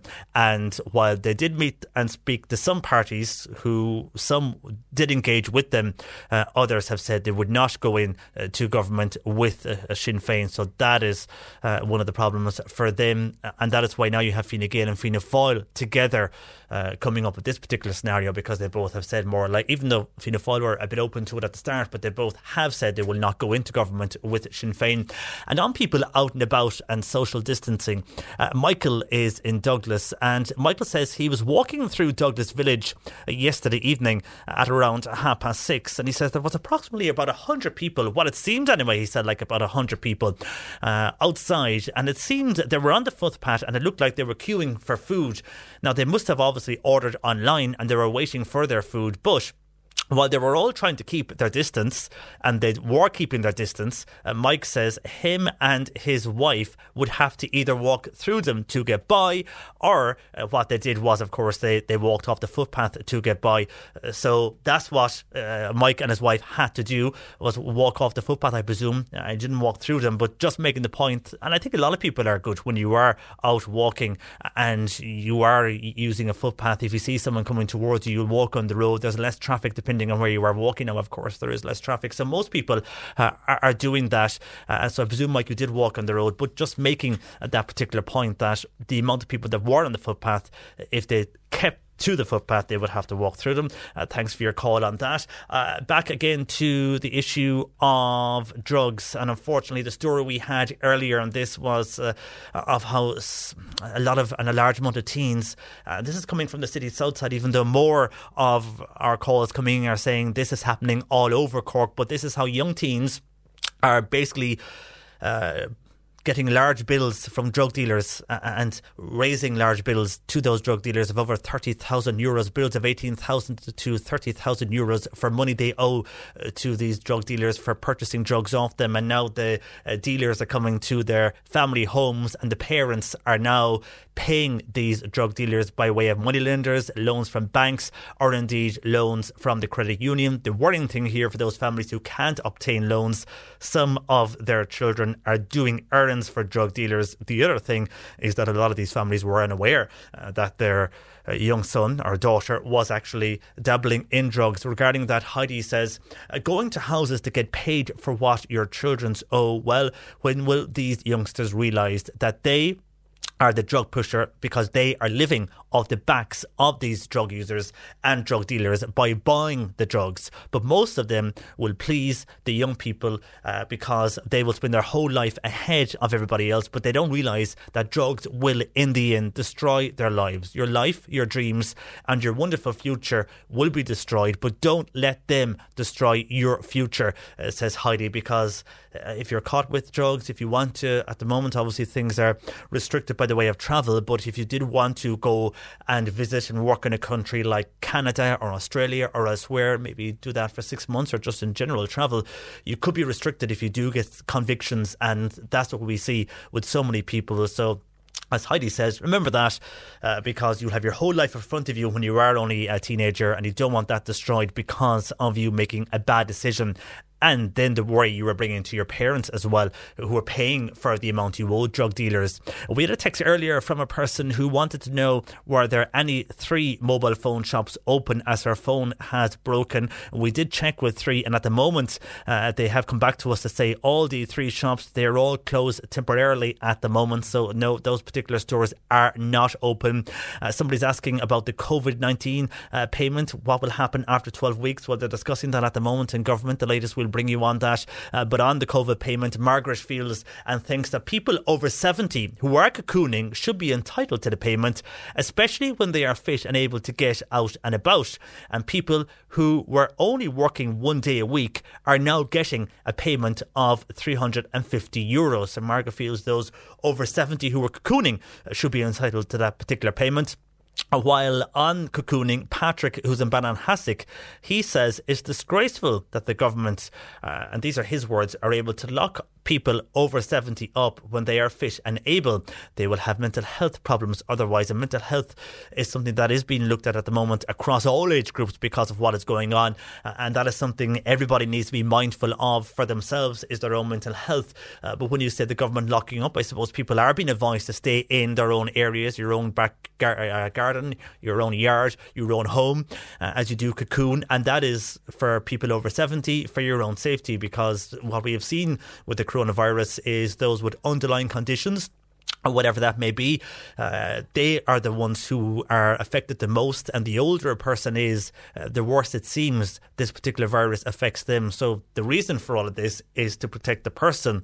It's not so much about the state telling people what to do. In every other country in the world is doing similar. It's to protect the person itself rather than the state laying down the law, even though they are. But it's more or less on protecting people and to stop the spread of the virus. The other thing is, you could have someone, I was watching a news piece from Australia last night, just totally happened to come across it by accident, but I did watch about 5 minutes of it, and it's been mentioned here as well that someone, and Dr. Nick Flynn, who joined us on the show, was mentioning this. Somebody for some reason could have the coronavirus and not display any symptoms whatsoever, and because of that they then could pass that particular virus on to someone who is over 70 or who has an underlying condition, and they are the ones then that could end up in hospital in a bad way, in ICU, and that's the last thing anybody wants. So that's why all these measures are in place. Yeah, it is unusual times, and people do need to watch their mental health, but people do need to be aware of that. Anyhow, I must have said Wednesday. No, it's Thursday. I must have said Wednesday at the start of the show. It's Thursday. Bernie is telling me, yes, it is Thursday. I think people are not too sure what day it is at the moment with everything going on, but I think it's the bank holiday is throwing us off. But it is a Thursday, which means Jane is here, as we did say, answering your pet questions. So if you have a question for anybody in your household, Jane will be along in the next 10 minutes. You can get in contact with Bernie or Sadie, 1850 333 103 with your pet questions, or indeed you can text or WhatsApp 086 2103 103. Jane Pickett of the Islandwood Veterinary Hospital in Newmarket joins us shortly. A lot of your emails as well to get through. We'll get through those. The C103 Cork Diary with Cork County Council, supporting businesses, supporting communities, serving Cork. Visit corkcoco.ie. A used clothes collection for Geoghegan Hall car park will will take place soon. The date will be confirmed, but please get your items for donations ready. They're looking for all types of used clothes, bags, shoes, belts, bed linen, curtains and good quality soft toys. No duvets though, or pillows or large plastic toys. You can get in contact with them and they will give you the date on when indeed they will confirm that date for the clothes collection for Gagan Hall Car Park. That will take place soon. And members of Kinsale Volunteer Group, they are available to help people in the area who are cocooning and isolating. If you are in need of anything, please contact Kinsale Garda Station on 021 477 2302 and who will then contact the volunteer group on your behalf. Cork Today on C103. Call Patricia with your comment. 1850 333 103. And just a few comments. And first of all, on this is from a home help when people are on about uniforms, that this person says people would want to be out there as home helps and see how hard we work going from house to house and try then to do our shopping as well. But we always cover our uniforms when we shop, but we are working hard as well, says that particular home help person. A farmer here who says, if I have land on my farm and it's more than 2k though from my home, then will I get into trouble if I must check on the farm and animals? Well, farming and checking on your animals is part of the essential work list, so you should be okay for that. If that is a must for you, you have to check on farm and animals, and that is just over 2k from your home. Well, then farming, and you will see it on the roads. If you're an essential worker and you are driving, you will see farmers on the roads, and they're part of the essential worker list. On the voting and the fact that Fine Gael and Fianna Fáil could be forming a coalition, Anthony says it's not what people voted for, with many cabinet members waiting for their fourth or fifth count to get in. What they are doing to Sinn Féin voters is a form of gerrymandering, and our vote is virtually useless when these two won't even talk to Sinn Féin. And indeed, Europe should be taking a stand in all of this, as Anthony feels it's just totally undemocratic what is going on. Just some of your calls and texts regarding those issues, and we have a lot of emails into the show on various topics here. So one from a person who's just saying she's a concerned local. We have her details. She's living in the Mallow area, and this is something that happened. It's something that we've got calls on this week, and it's something that she has seen last week. And she says, I'm shocked and horrified about how many people that are out and about since Tuesday and Thursday of last week. On Tuesday, the main street of Mallow, which was the day the COVID-19 payment was made, the main street of Mallow was packed and there was no parking spaces. I would be shopping for my parents that are cocooning and for myself and from my own house, and I'm a carer who was shopping for clients also.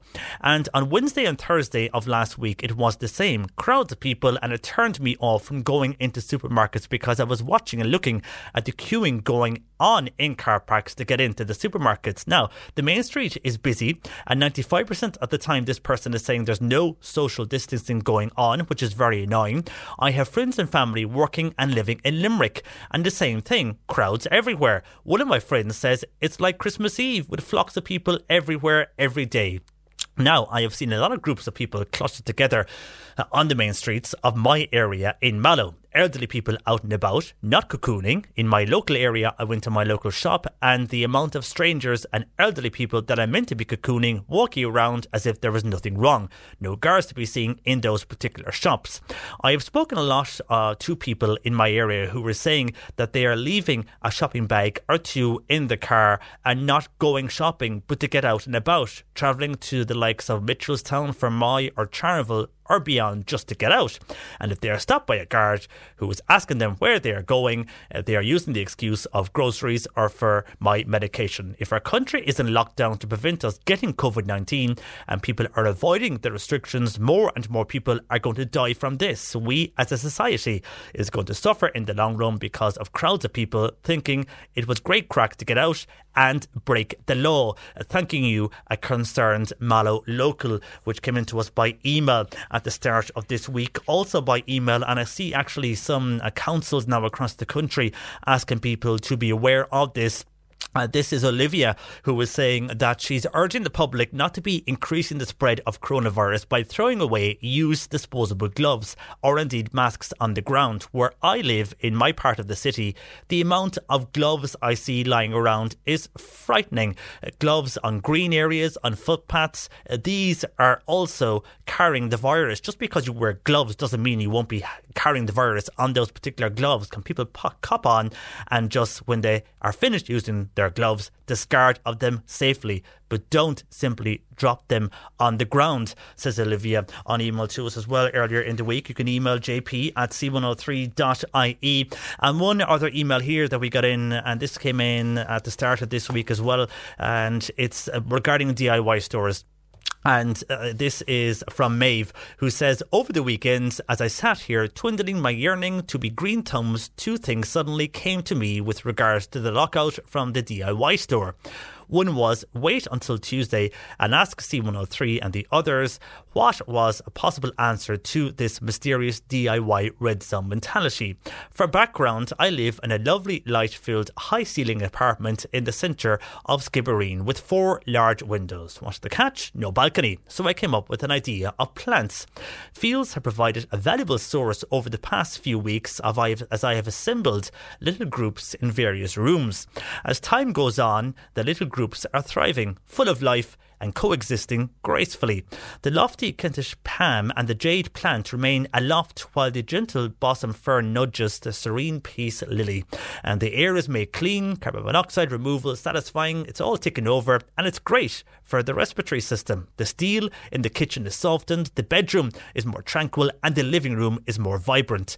I become more and more relaxed focus as I am outwardly and connected to organic life. But then what happens? They're growing up. They need bigger pots. I need soil and some treatment for them like nutrients, but I can't. DIY shops are off limits. And then I think it through. What's the median age of the government advisors? Then I have it. They've been exposed to Saturday Night Fever in 1978 and its afterlife, and then subconsciously tremble at the thought of middle age and upwards suddenly boogieing down the aisle, staying alive. Now, or worse, could it be the clinch that is to how deep is your love? And so, in the revolutionary spirit of the 70s, I decided to become the little drummer girl leading the way for the movement of the storming of the DIYs. Before such drastic action, I decided to approach our United Nations of West Cork, Patricia Messenger. So I conclude to Patricia, a challenge I know, but I have every faith in you. Unfortunate digestive problem, an exercise bike. And that was, of course, referring to Dennis, who called us last week when he was looking for an exercise bike. And Sadie knew there was one in her household, and she got that exercise bike to Dennis in Mayfield. So with that happening, now Maeve is wondering, can you prevail upon the powers that be to open the DIY stores? Otherwise, I fear the fever in Saturday Night Fever takes a whole new meaning. Thank you for being the touchstone, providing accurate information balanced with the warmth of the community, says Maeve. Maeve, thank you for your detailed email.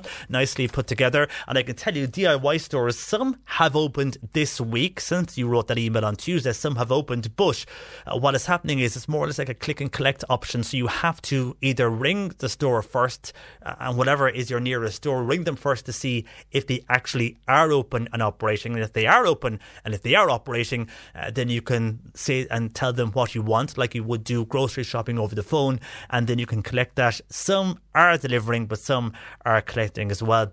And I'm not too sure if some are letting people into the store or not. Some might be doing a one-on-one, or otherwise mainly click and collect and delivering is what we are hearing with. Thank you for your email, Maeve, and hopefully that helps you.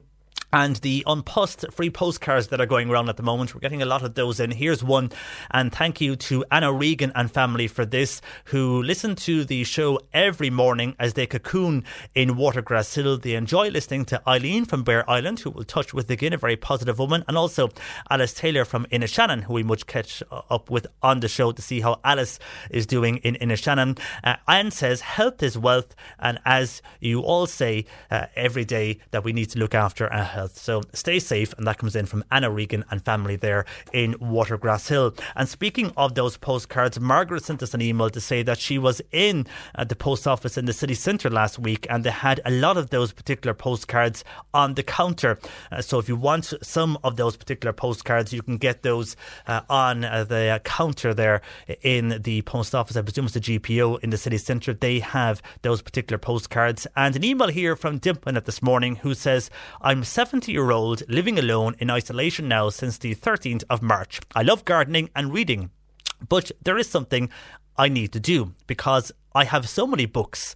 I have now put a sign at my gate saying take and replace hopefully that will help someone. And obviously sanitize and wash your hands after you take their place. But there is something nice happening in the community in Fermoy. Dimpana putting up a sign in her gate saying take and replace. She's left a number of books at her gate where somebody in her community can take and read those books. So there's various things people are doing to help others in their community. 1850 333 103. Lines are open. Your questions are welcome now for our vet Jane Pickett of the Islandwood Veterinary Hospital in Newmarket. She joins us next, or indeed you can text or WhatsApp 0862 103 103. Cork Today on C103. Text or WhatsApp Patricia with your comment. 0862 103 103. And just a final few comments in on what we were talking about. I get back to healthcare workers and indeed on changing clothes, because a lot of healthcare workers have been in touch about that. So we'll get back to those comments tomorrow. But one final one here from Mary, who says just one thing we are missing as far as we seniors are concerned. There is no mention of any sort of prayer, especially in these times when prayer is important. Now, we have mentioned it on this show over the last week, and I suppose especially at Easter, and we had the Bishop of Clyne, William Crane, on, and we also had the Church of Ireland Bishop then of Cork, Ross and Clyne, Paul Colton, on as well. So we had the Catholic and Church of Ireland Bishop on. I suppose prayer is a very personal thing as well. It depends on the person's religion and their religious beliefs. But yeah, indeed, Mary, and a lot of people would agree with you. A lot of people have turned to prayer, either praying themselves or watching the various religious services or whatever they turn to for their prayer. But yeah, it's a good point, Mary, and thank you for that. On text to 0862 103 103. But now time for your questions in relation to pets in your household, because Jane Pickett of the Islandwood Veterinary Hospital in Newmarket, part of the Mill Street Veterinary Group, joins me. Good afternoon to you, Jane. Hi there. Now, we have a lot of questions in, so I'll get straight into them, Jane. And these are in relation, I suppose, a lot of pets at the moment are staying inside, or staying within the 2K, and some feel maybe their pets are acting or looking differently than they should be. They're not too sure. One example here is from Donal in Ballincollig. And Donal says that their dog, it's a collie dog, but it's a house dog. But over the last few weeks, the dog has become very restless.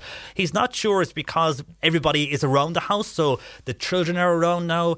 Donal himself is around, his wife, because everybody's working from home and staying in the area. The dog isn't sleeping, he's running around the house, he won't relax. It's like he's out of sorts. So for many in that situation, could that be because of what everybody is going through at the moment and everybody is at home and within the home boundaries? Yeah, I think it's a big challenge at the moment. Like, as people, we've all had a massive upheaval in our routine. I think for our dogs and cats particularly, it is a massive change, and they have no idea what's going on. So I think all of a sudden they've landed in the house and all of the family are around all of the time. And it's a big change. And I think sometimes pets aren't incredibly good, at least the more active ones of them, at learning to take breaks themselves. I suppose in a sense, because there's lots of people around, the kids are around, everybody's around, there's a sense of kind of overstimulation in a sense, and some of them can get a little bit wound up and find it very difficult to relax. I think as long as the dog is otherwise bright, lively, wants to play, eating and drinking well, then I think it's most likely the change in environment. But I think if anything else appears, contact your vet for assistance. There's lots of things we can do at the moment really to try and make things a little bit more normal, or as normal as we can in this environment for our dogs and cats. And I think routine is really the basis of that. Even though people might be at home, there might be a big change, try and have a sense of structure to the day for the pet. So try and have a set time when they go for their, let's say, play in the garden, or a set time for their walk within the 2-kilometre boundary.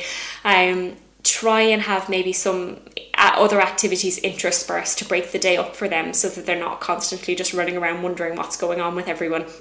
So there's lots of things you can do, like sometimes you can prolong the feeding and make that a little bit more entertaining for them by using lots of puzzle feeders. If you look online, there's loads available, but to be honest, you can make really great ones out of things that you find in the home. So you know those like little cupcake tins, the little bun tins that you make little queen cakes in? Sometimes they're a really good thing to entertain dogs and cats for a little while. You can put little nuts or kibble or treats inside where all of the buns would go, and cover those over with balls or toys, so that they have to kind of nose the balls out of the way before they get to the nuts. And likewise, you can flip it over onto the other side and it kind of becomes a little puzzle feeder that they have to nose the food around. So it kind of enriches their environment a little bit that way. Other things you can do as well would be using this time perhaps to do a little bit of training, and I think it's a great distraction for everyone. It's something new to work on for the pet as well as yourselves. So getting the family involved, the whole family involved, is a really great thing, because you can do it in short little bursts, like little 5-10 minute bursts, because attention spans can be a little bit limited, and just nail down the good basic skills of sit and stay, and then you can wander on to crazy things. You know, you can do tricks of all sorts, and really the only limit is your own imagination. So have a little look online. There's a load of really great behaviourist and dog training videos, and maybe pick a skill or two as a little project, because I think that's quite mentally enriching for the dog, as well as it's a great bonding experience with the family, and it keeps everybody a little bit busy. And if you can kind of build that into their daily routine, then you may find that they kind of relax a little bit once they know what's going to happen in the day, whereas every day is a little bit different because everybody's at home trying to entertain themselves. They might feel a little bit uneasy. And okay. I think the last good keep going. The last bit of information there for Donal will be just to make sure that they have somewhere quiet. So particularly if there's a lot of kids around, give them somewhere that's almost like a little den, somewhere quiet, a little bit removed from the rest of the family, somewhere quiet, comfortable, and potentially a little bit darker, so that if they want to remove themselves and have a little bit of time out, they can do that. All right, as I said, a lot of questions, so we'll get through as many as we can. If we don't, we'll hold them over for next week's show. But Jim is in Watergrass Hill. He has a female dog, 9 months old. He wants to know, first of all, is she old enough to get neutered? And secondly, he is also looking for advice on how to train her to come back to a whistle. Okay. So first, tackling the neutering. Yes, at this stage she is old enough. Normally most vets would be comfortable with spaying from about 6 months onwards, but speak to your own vet locally and they'll guide you as to what they feel is appropriate. Now, things are a little bit difficult because of COVID at the moment. So neutering, spaying will be classified as kind of routine work. So have a chat to your vet. They'll most likely be operating a system where they might put you on a list and give you a call once we're able to go ahead with spaying and neutering again, because at the moment most clinics would be just dealing with sick pets and emergencies at the minute. So I think just be mindful if she does come into heat, just be careful that she doesn't encounter any male dogs. So maybe keeping her on a lead when she's out and about if you do notice her going into heat.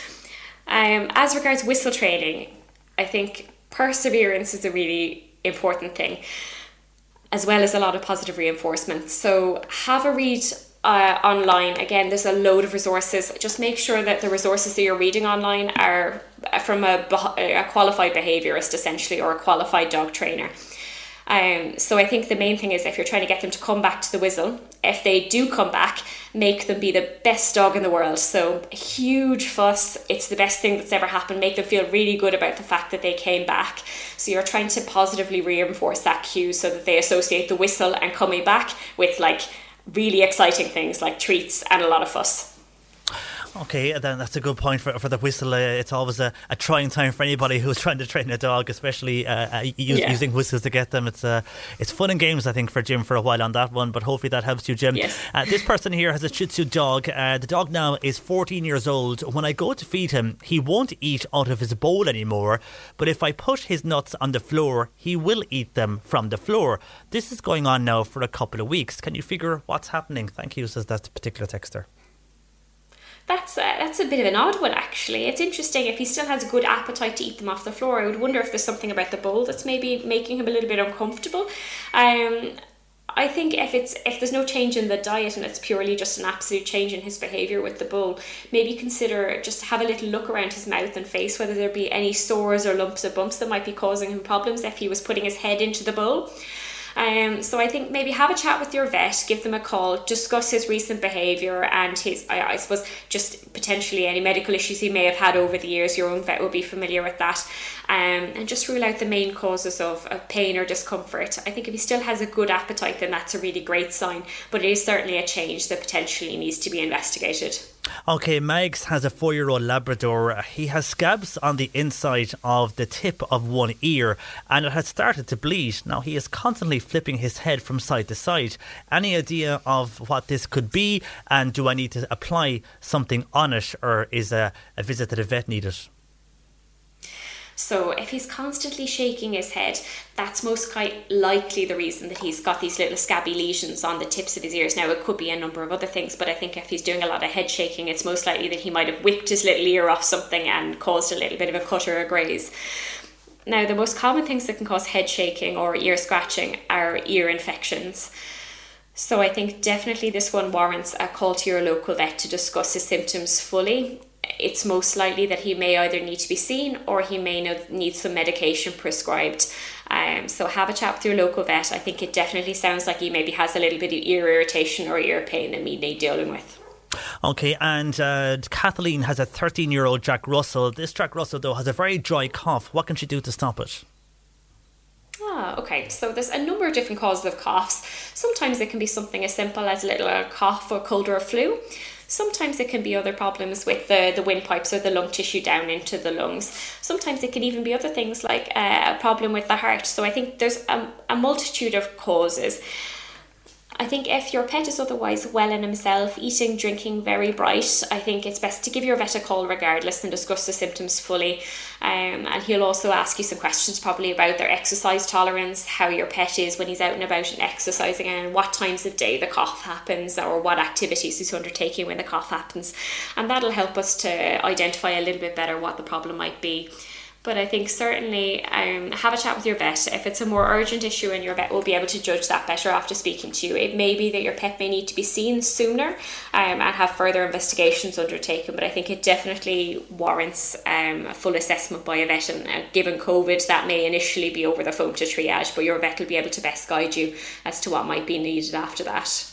Okay, Jim, well, thank you for that, and we'll chat with you again next week, and mind yourself in the meantime. That's Jane Pickett there of the Islandwood Veterinary Hospital in Newmarket, part of the Mill Street Veterinary Group. Just a final few comments in on it. A lot of people run about TV shows over the last number of days and weeks, and I know we spoke with Pat Short regarding Kilnascully coming back to our TV screens, which I think it is on Sunday night now at this stage, but other programmes that people were looking for may be coming back. But by the way, sporting programmes, this may interest a lot of people. I know TG Carr do show older GAA games. Well, RTE are now going to screen the best of the All-Ireland finals, the Champions League, and more greatest sporting occasions, and that's going to happen every week, but it's going to happen on Thursday night. So tonight from 9:30 they're going to show classics, and when they mean classics, it could be one of the big sporting occasions, maybe homecomings, that type of thing, but also All-Ireland finals. So for those people who are looking for those type of shows, if you check out RTE2 tonight from 9:30, they'll be showing classic maybe GAA games, Champions League games, or any of those tonight there on RTE2 for those looking for those type of programmes. That's it from us for today. My thanks to Bernie and Sadie who worked on the show today. Nick Richards is along next from 1 playing Cork's greatest hits, and Martina O'Donoghue with you from 4 on Drive Time. Of course, Eric along then from 7 with with Anthems at 7, and then from 8 playing the best in country and Irish. We're back with you tomorrow. A lot more of your calls and comments to get through. We'll get through those tomorrow from 10 a.m. here on Cork Today. Until then, C103 News at 1 is next. I'm John Paul McNamara. Good afternoon. Hi, I'm Daniel, founder of Pretty Litter. Cats and cat owners deserve better than any old-fashioned litter. That's why I teamed up with scientists and veterinarians to create Pretty Litter. Its innovative crystal formula has superior odor control and weighs up to 80% less than clay litter. Pretty Litter even monitors health by changing colors to help detect early signs of potential illness. It's the world's smartest kitty litter. Go to prettylitter.com and use code ACAST for 20% off your first order and a free cat toy. Terms and conditions apply. See site for details. Hi, this is Craig Robinson from Ways to Win, and support for this podcast comes from Invesco QQQ, the official ETF of the NCAA. The future isn't scary. Not realizing its potential, however, could be. Just like on the recruiting trail, I've seen potential come in many forms as a coach. Learn more at Invesco.com/QQQ. Let's rethink possibility. Invesco Distributors, Inc.